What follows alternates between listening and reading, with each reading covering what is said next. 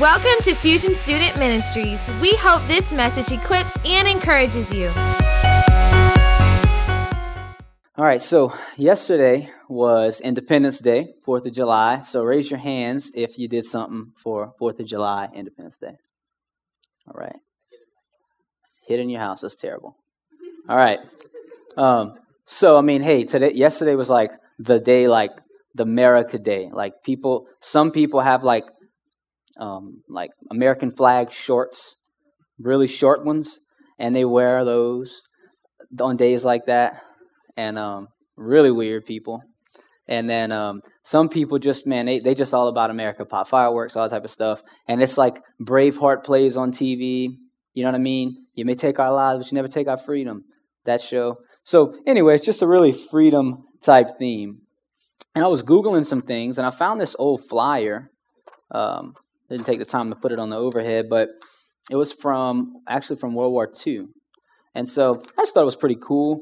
It had a little line from the Declaration of Independence. I'm going to read it to you.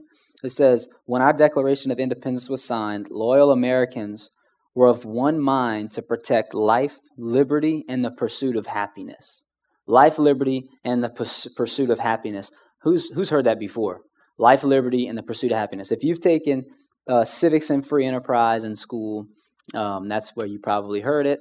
And if you haven't, you're gonna hear that. But that's the premise of the Declaration of Independence. It was freedom, and it was more intentionally to pursue life, liberty, and the pursuit of happiness. So everybody should have an equal opportunity. So 241 years later, right, as citizens, we enjoy modern benefits because we live in a free and capitalistic society. It's a capitalist economy, and I'm a big nerd with business, and so I love the fact that we have a capitalistic free enterprise society, and I think you do too. Raise your hand if you're an Apple person. If you like Apple phones, not the fruit, Apple. So really raise your hands high on this one. Not enough Apple people. Okay, then keep your hands up if you're an Apple person, and now if you like apples, raise your hand. Other regular apples. Okay, there's more Apple people. All right, so Androids, raise your hand if you're an Android person. God, y'all are so weird. Can't understand it. All right, Android people. Okay, so why am I bringing that up? Oh, well, let me back up. Raise your hand if you remember car phones. that shows your age, car phones. Okay, so raise your hand if you don't even know what a car phone is. All right, so check this out. This is pretty crazy. And I promise this all has something to do with freedom. All right, car phones. They used to have these phones, and they were in a big bag. It looked like a briefcase, and you would carry it to your car, and it had like a regular, like you'd hang it up like a real phone, but it was portable, and you plug it into your cigarette lighter to get power, and people used that to call from their car. It was a car phone. And so, we went from car phones to regular things, like I have right here in my notes, went from a car phone to a Nokia. Anybody ever see those old Nokia brick phones? You ain't breaking those things. Like, that was my first phone. And then a Razor. If you were really cool, you got a Razor. Anybody ever had a Razor? All right. That's what's up. All right. Then they had Blackberries. That was like the first smartphone, Blackberry. Josh had a Blackberry. So now we have Androids, which I still can't understand, and then iPhones, which is like the cream of the crop. Why am I bringing all that up? Because in a free society, you can have healthy competition. So in other words, somebody said, man, wouldn't it be cool if we could have phones from our cars? That's where it got started. And then wouldn't it be cool if we could put a phone in our pocket? So they took a risk. They started a business. They created some jobs. People with a similar passion signed up to work for those people. And then we got those big brick Nokias. And then somebody said, man, those Nokias are nice, but what if they were smaller? And so they made some Razors, and they made them look cool. And so pretty much different people had the freedom to make a decision of, man, you know what? I'm going to take a risk because I want to have life, liberty, and the pursuit of happiness. If I can find this niche and create this product, people might buy it, I might make money, and I might have life, liberty, and the pursuit of happiness. I have life. I have the freedom to pursue happiness through financial gain, right? So I'm saying all that to say there's a lot of countries that you can't do that. You can't do that. You can't just go and open up a business or improve on a product just because you want to. We have the freedom. A lot of other countries do have that freedom, but we have that freedom as well. So, as I was thinking about that, I always like to reflect on holidays because honestly, they get so monotonous and so repetitious. If I don't reflect on them, I kind of forget about them, or they're not that big of a deal to me. And so yesterday I was thinking about that, and I thought, man, you know what? I have a good friend of mine that I went to college with, and him and his brother, they're twins. And man, my friend's name, I'm just going to use John. So John and his twin brother, what's another common name I could use? Steve. John and Steve. What is it? Bill. John and Bill. Let's go, Bill. Okay, so John and Bill, they both came from a really tough upbringing. They grew up on like the rougher side of town. Mom and dad really didn't do well financially, and their dad really wasn't home a lot. Wasn't a big part of their life. They really do have a really tough story. But John, when he's the older twin, but anyway, John, he got a job in high school, started working, and Bill just decided not to do that. Bill kind of took a wrong turn, and Bill made some bad decisions. John didn't take the easy road. John did some difficult things, but he took advantage of the freedoms that he had.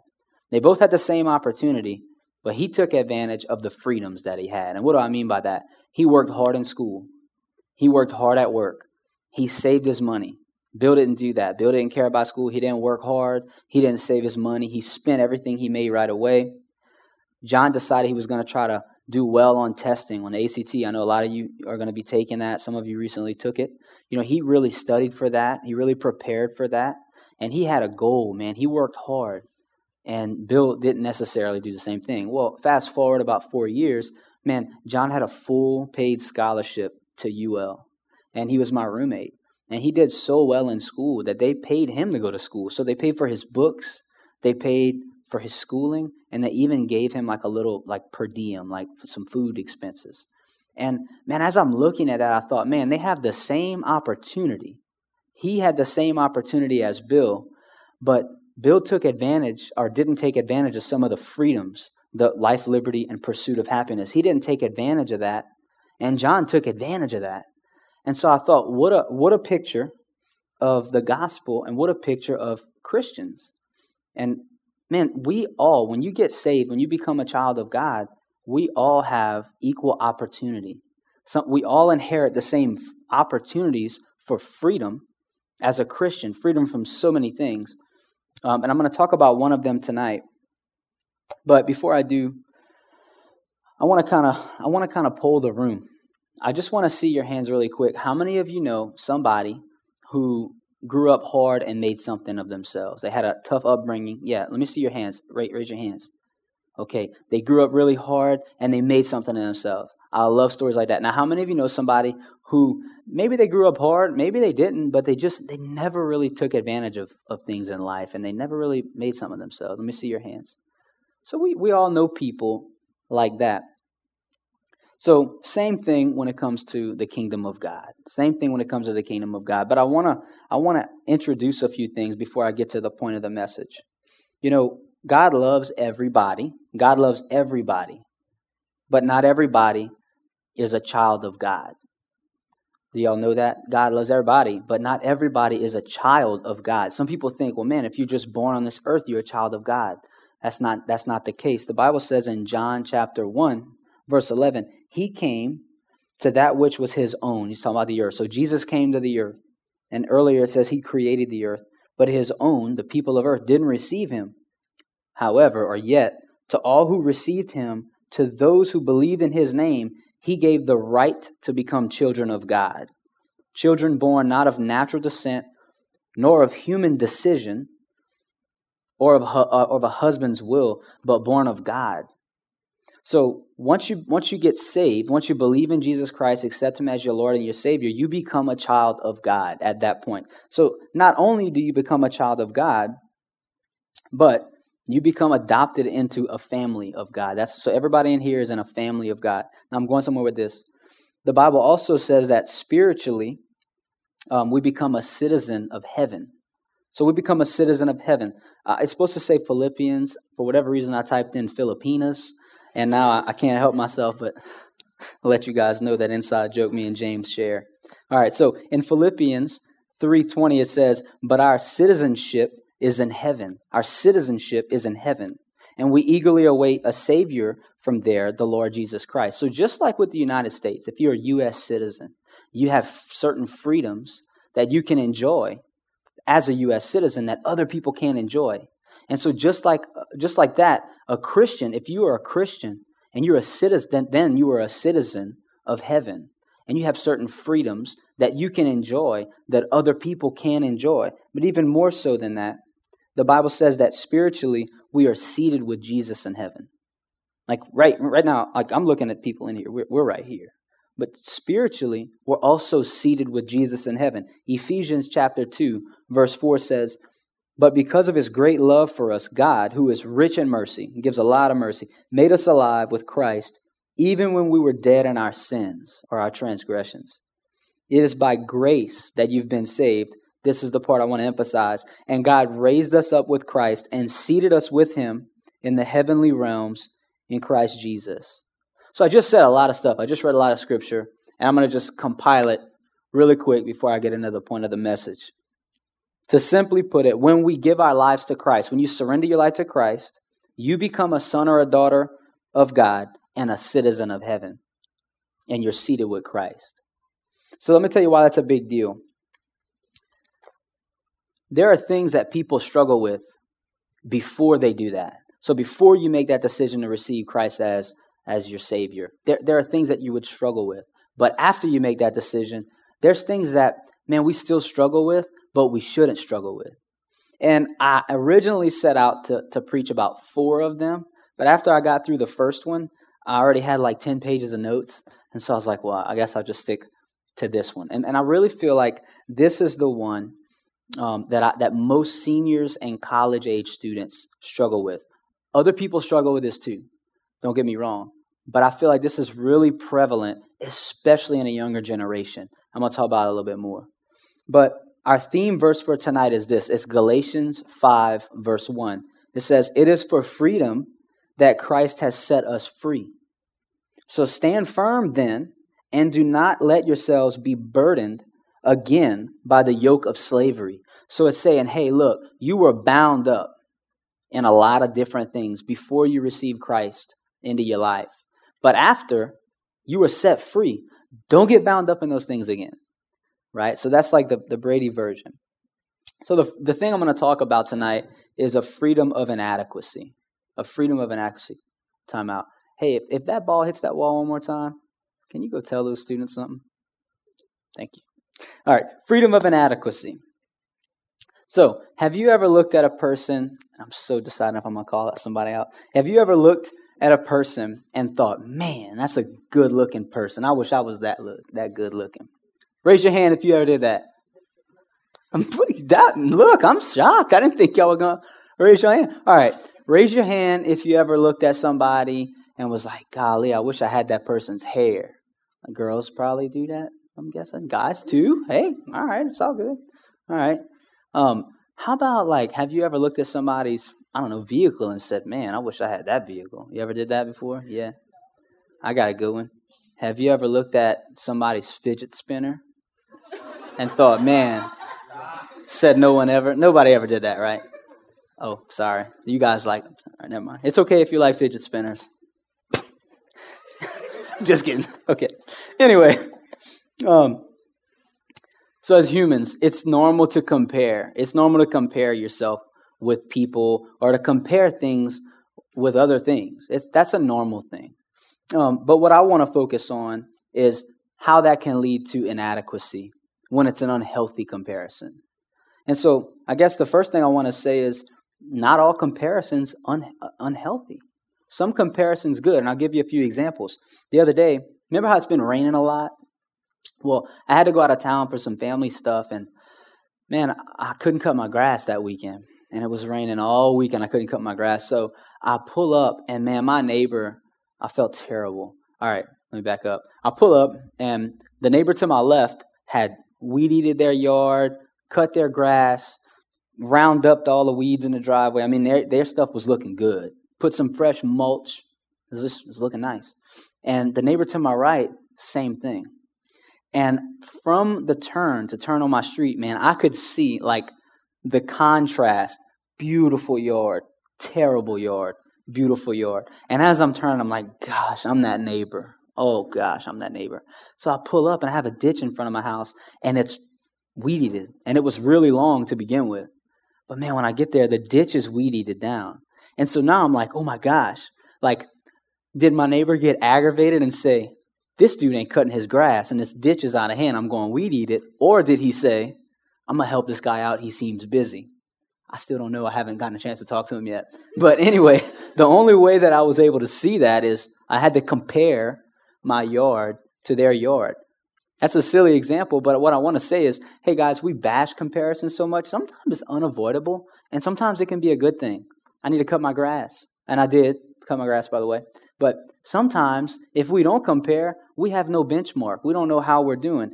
Another example is this. I have a good friend of mine. Man, he eats very healthy, and he's never sick. He's very active. He has a very active lifestyle. He's in great shape, but he's never sick, and he has a great quality of life.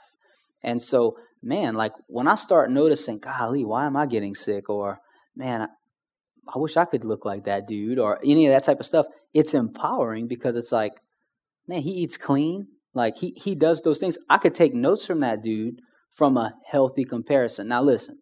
I know that stuff can get like off base, and that's what I'm fixing to talk about. But do y'all get what I'm trying to say is how like not all, okay, because last time I preached a little bit about this, somebody had asked me, well, man, Pastor Brady, you know, and he gave me some examples of good comparison, healthy comparison, and there's nothing wrong with wanting to better yourself. Absolutely. There's nothing wrong with wanting to improve and better yourself. I want to make sure I nail that home before I really start trucking here. Okay, so this is the point about that. The fruit of comparison is what determines if it's healthy or unhealthy. So the fruit of comparison, what comparison produces, is what determines if it's healthy or if it's unhealthy. If it leads to inspiration or encouragement, and if it leads you into the direction that God would want you to go and that God would approve of, it's healthy. It's a long definition, but it covers all the bases, I think. If it leads to discouragement or depression or inadequacy, then it's unhealthy. If you're comparing yourself to people and you feel inadequate, then it's unhealthy. And so dwelling on thoughts of unhealthy comparison often lead to the feeling of inadequacy, which means you don't feel good enough. And so why do I think that this generation deals with that more? I've talked about this a lot, but I'm gonna hit this nail on the head every chance I get. Social media, man. I was talking to some students. They don't come here, and so I'm not singling anybody out. But, man, one of them I think had gotten like 200 likes on Instagram and then deleted. And I know no one in here does that. But, like, they had like 200 likes on Instagram, and somebody else had 230 or something. So they deleted their picture and reposted it at like 5 o'clock or something just to make sure that more people were on Instagram to get more likes. Has anybody done it in here? Please don't raise your hand. People do that in here. All right. So when I look at stuff like that, man, I it's not in every case. I get it, but listen, don't feed into trying to get your adequacy from likes on social media. Don't feed into that. That's you're so much more than that. That's a double tap and somebody forgot about you. Don't feed into that stuff. And so, you know, good enough. I sat with a young lady who it was on the context of social media, and I don't know if this sounds silly to some of you guys, or maybe you're like, oh no, I'm there, I get it. I really don't know, because man, I'm telling you guys, 10 years ago, this wasn't the same struggle. But I sat with a young lady, and she was just really, really upset. And the thing was, like, man, like all her friends got a certain amount of likes on social media. They had more friends on social media, all those things. And she was upset about that. And I'm not bashing her for being that way. She ain't the only one I've ever met with like that. But it really did. It broke my heart to see, like, man, her value and self-worth was based on people scrolling on their phone, tapping their picture. It blew my mind. And it really did break my heart because, my goodness gracious, you guys have so much more purpose than that. If you find you fall into that, I'm diverting a little bit from my notes. If you find you fall into that, turn that phone off. Delete your Instagram. Man, there was articles in the news that I read while I was studying, people committing suicide over that stuff. What? Man, get rid of that nonsense. If you ever struggle with those thoughts, delete that social media stuff like ASAP. All right? Am I hammering that home enough?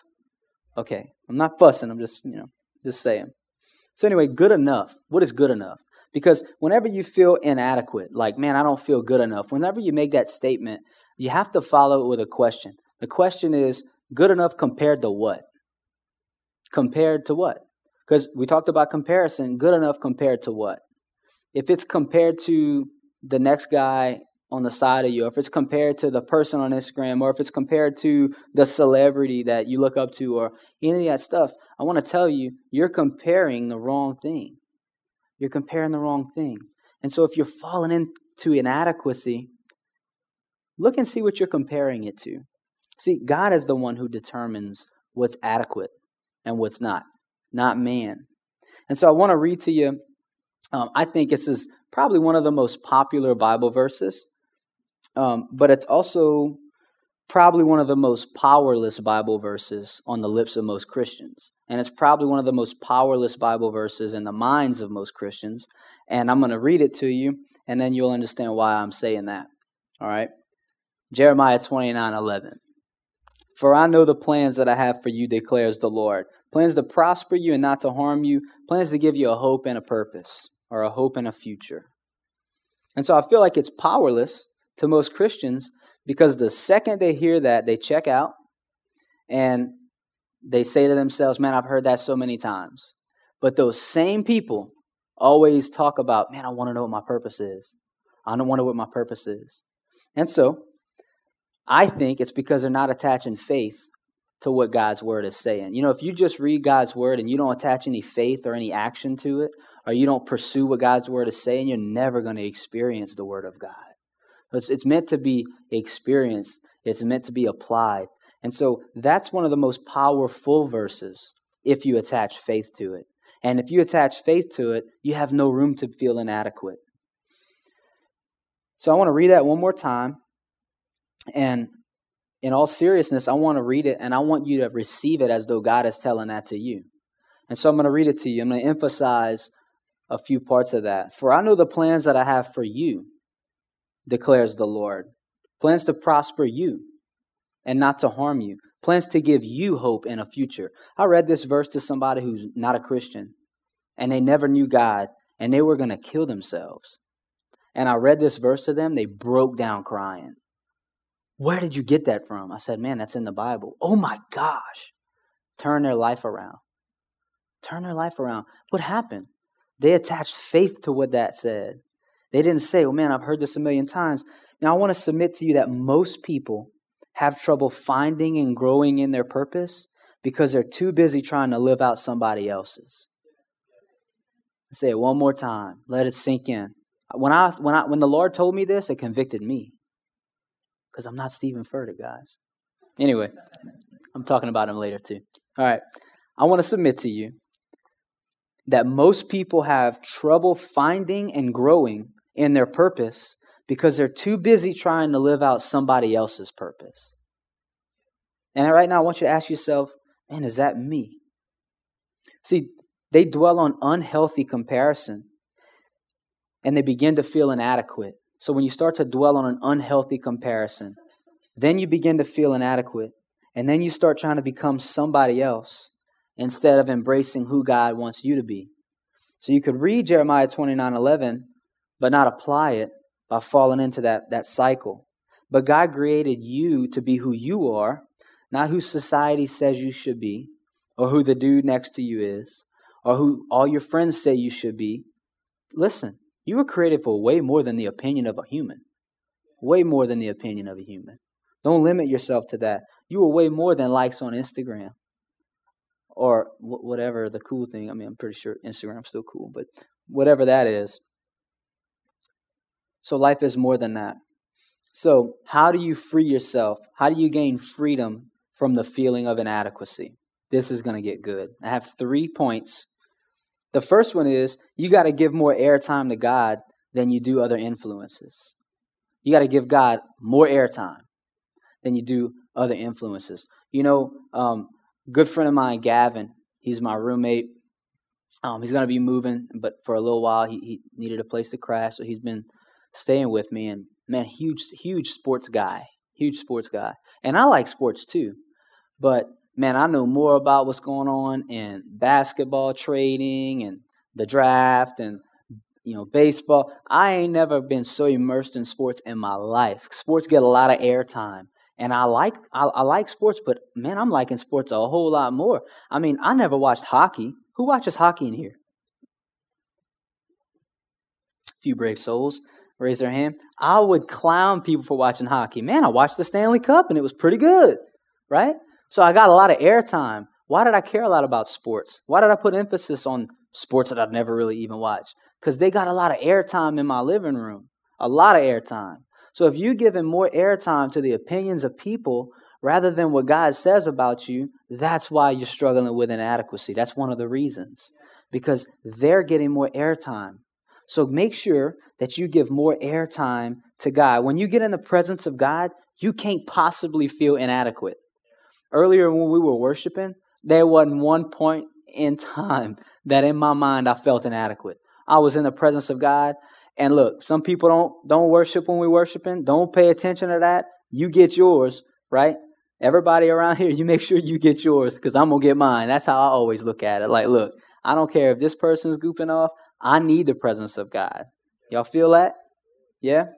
All right, so make sure that you give God more airtime. I love when Pastor Todd does this on Sundays.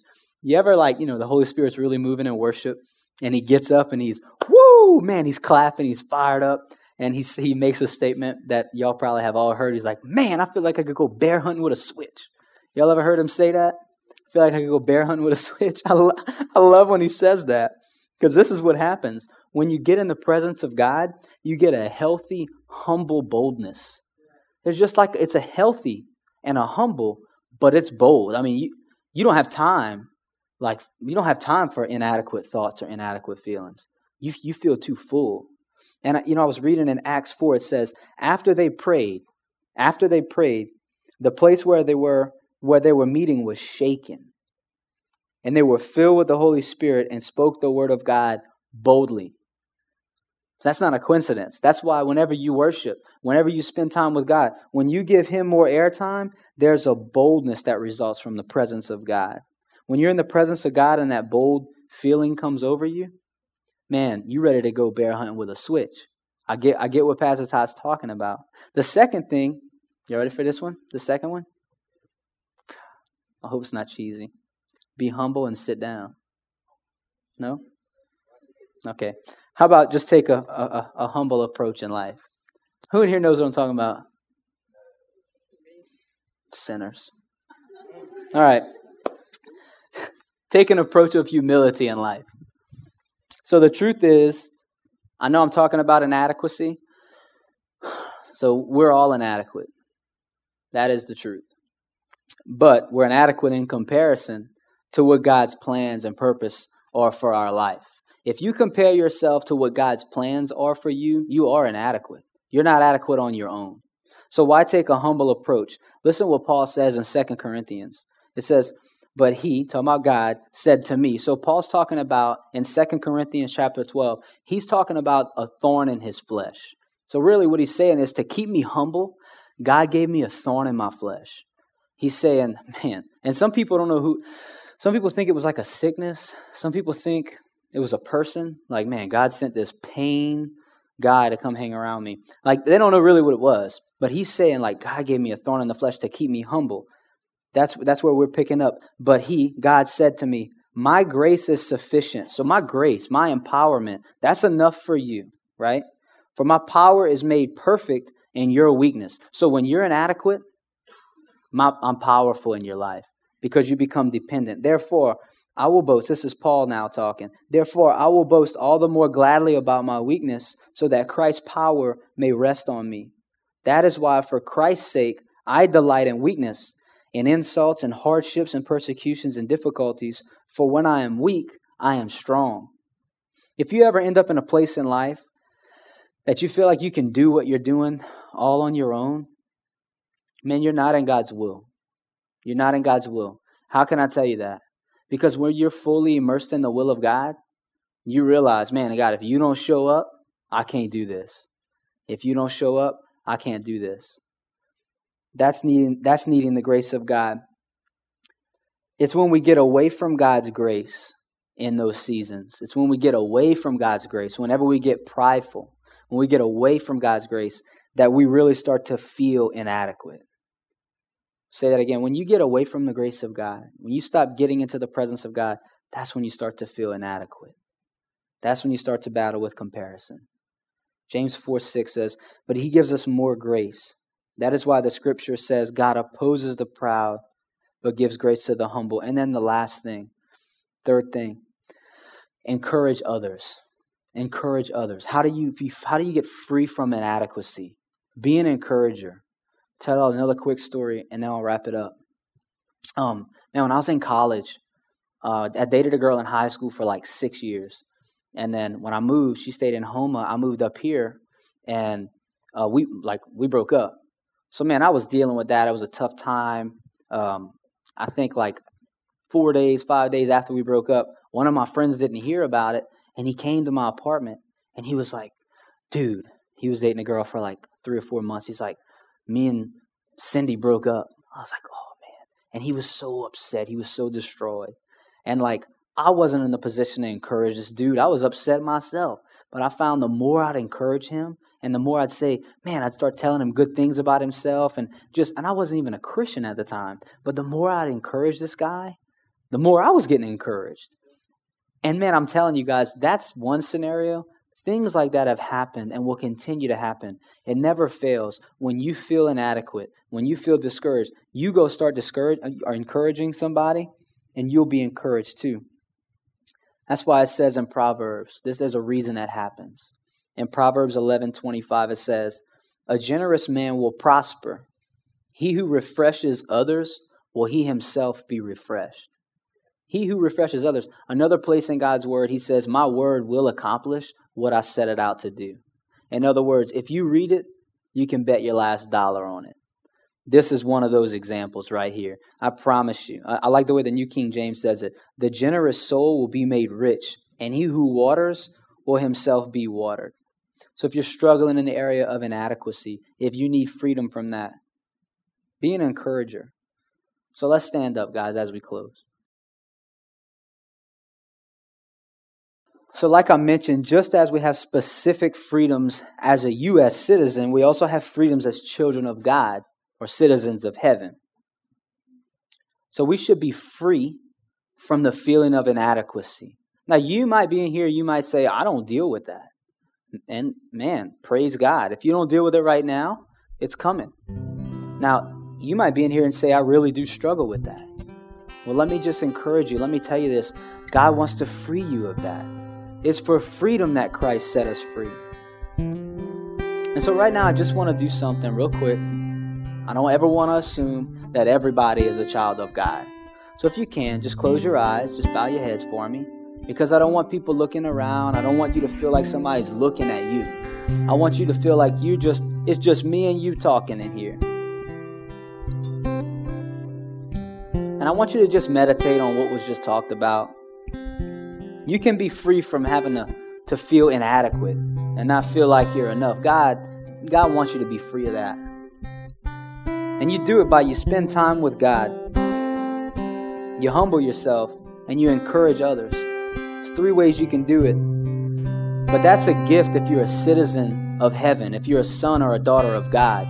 If you're not, there's no way you accomplish all that stuff on your own. You need the grace of God in your life. And Jesus came down and died so you could have it. So with every eye closed, every head bowed, if you're in here and you say, hey, look, I know a lot about God. I've heard about Jesus, all this stuff, but I don't know that I'm saved. I don't know that I've given my life to Christ. If that's you in here, look, no one's looking around. Slip your hand up real fast for me. And I just want to pray for you. I'm not going to ask you to come down here, but slip it up high so that I can see it. It's kind of dark. I see your hands. I see your hands. Let's take another few moments.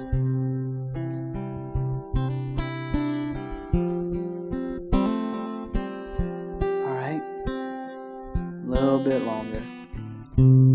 All right, let's pray together. And I'm going to pray and lead you just in this prayer. And I want you to say this prayer with me. And I want everybody to pray it together. So let's pray. Lord Jesus, I know that I'm a sinner. I know that I fall short of your heavenly standard. I don't want that anymore. I'm asking that you forgive me. I want you to come into my heart. And I want you to come into my life and be my Lord. Jesus, I love you. And I surrender to you. And it's in Jesus' name we pray. Now, lastly, before we dismiss, if while I was talking tonight, if you felt convicted, and what that means is if at any point in time you said, man, that applies to me.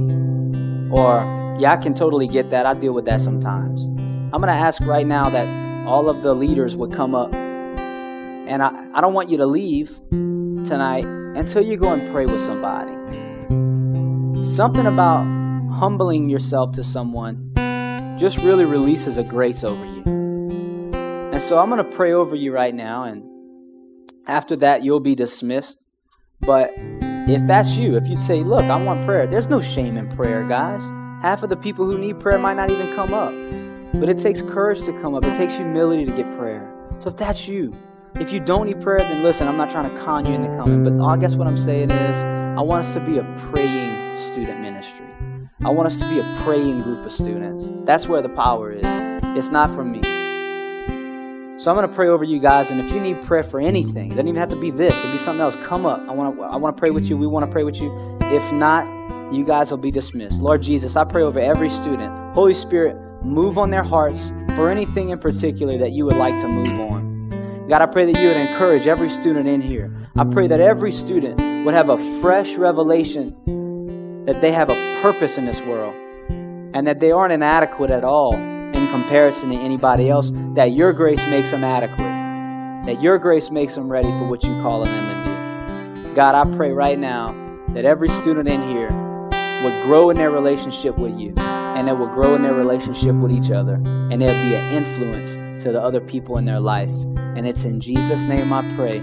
Amen. You're dismissed. If you need prayer for anything, come up. I love you guys. I'm going to see y'all next time. Have a good rest of the week. Again, thanks for joining us. For more info on Fusion, you can check us out on YouTube, Facebook, or Instagram.